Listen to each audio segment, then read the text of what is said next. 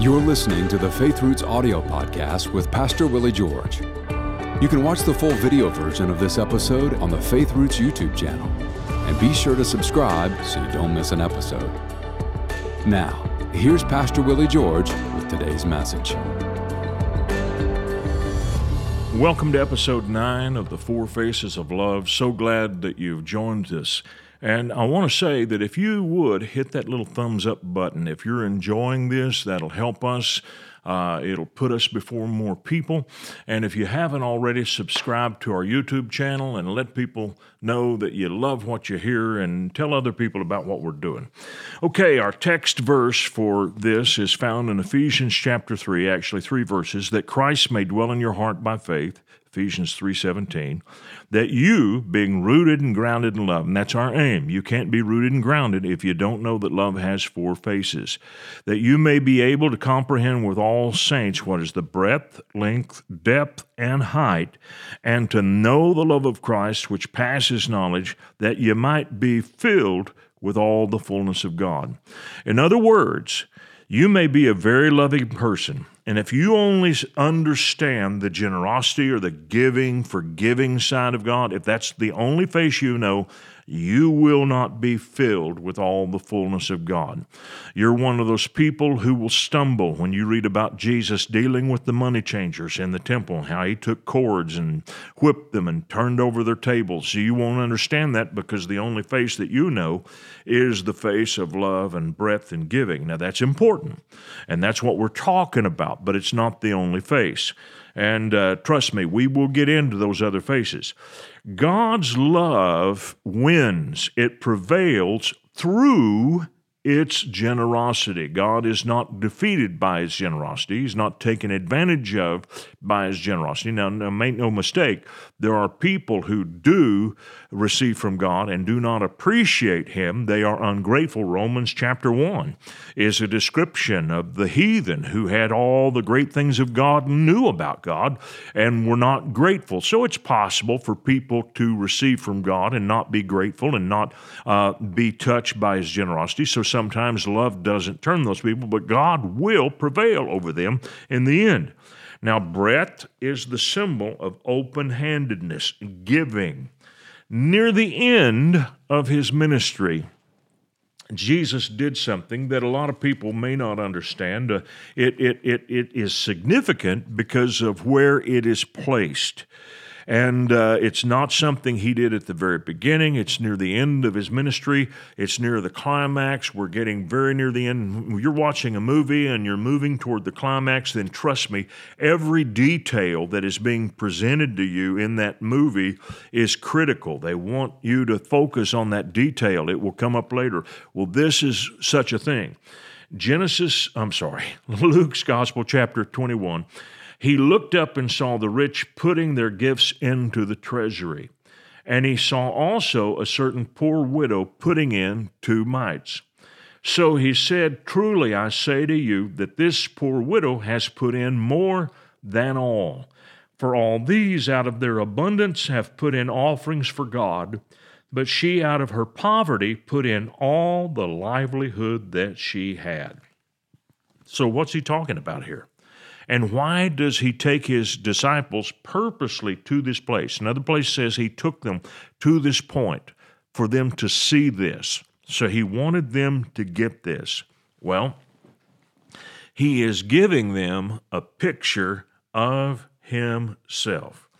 Now, he stresses that she is giving out of her poverty. In other words, her giving is done out of her limitations. Now, in the last episode, I talked about how God so loved the world that he gave his only begotten Son. God gave out of his omniscience. Christ was given before the world was ever created. He was a lamb slain from the foundation of the world, so that's the omniscience of God. He still gave, even though he knew that man would turn against him. God gave out of His power.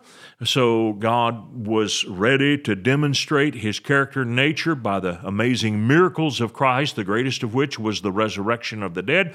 God is giving out of His omnipresence, and He is showing the presence of the Spirit of God throughout all the places Christ goes. And so He had an anointing and a presence unlike any of the other prophets who had ever ministered in Israel.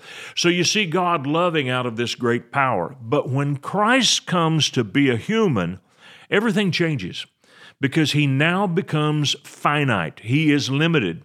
The Bible says He could be tempted as we are in all points. And so if that doesn't show you something of His limitations, then nothing else will. Jesus was limited. This woman was limited. She had a very small income, and she is willing to give to God these 2 mites out of her limitation, and Jesus said that it is more than any other gift received. It is given out of great want. Now, He is talking about Himself, and He's showing His disciples what He is about to do. And keep in mind, there were 2 mites, and it's going to show up here and what He teaches about His death. Now, Paul points us to this.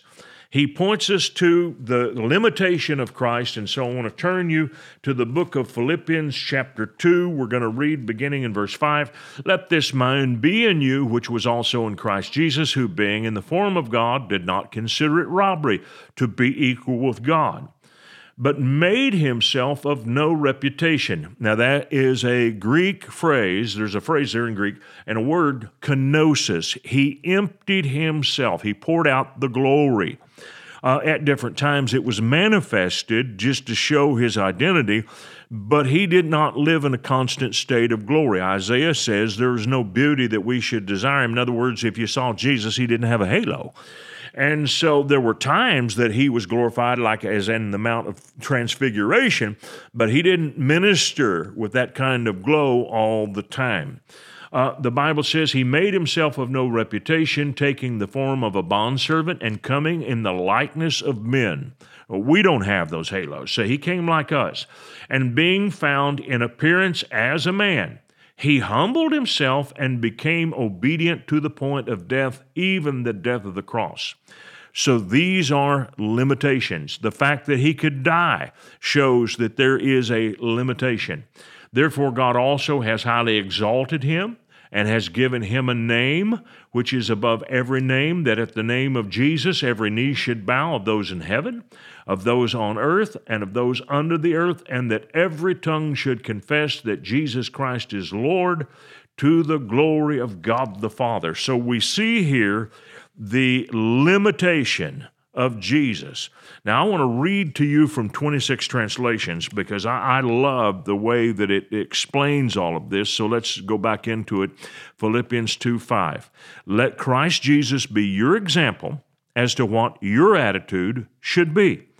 For He who has always been God by nature did not cling to His prerogatives as God's equal, but He stripped Himself of all privileges and rightful dignity by taking the nature of a servant, and became like human beings, and being truly recognized as human, He finally humiliated Himself in obedience so as to die, going so far as to actually die a criminal's death on a cross. And that is why God raised Him to the very highest place and has conferred on Him the name which is supreme above every other name, so that in adoration of the name of Jesus every knee should bend of all who dwell in earth and all who dwell in heaven and in the underworld, and that every tongue might openly confess that Jesus Christ is Lord, to the glory of God the Father.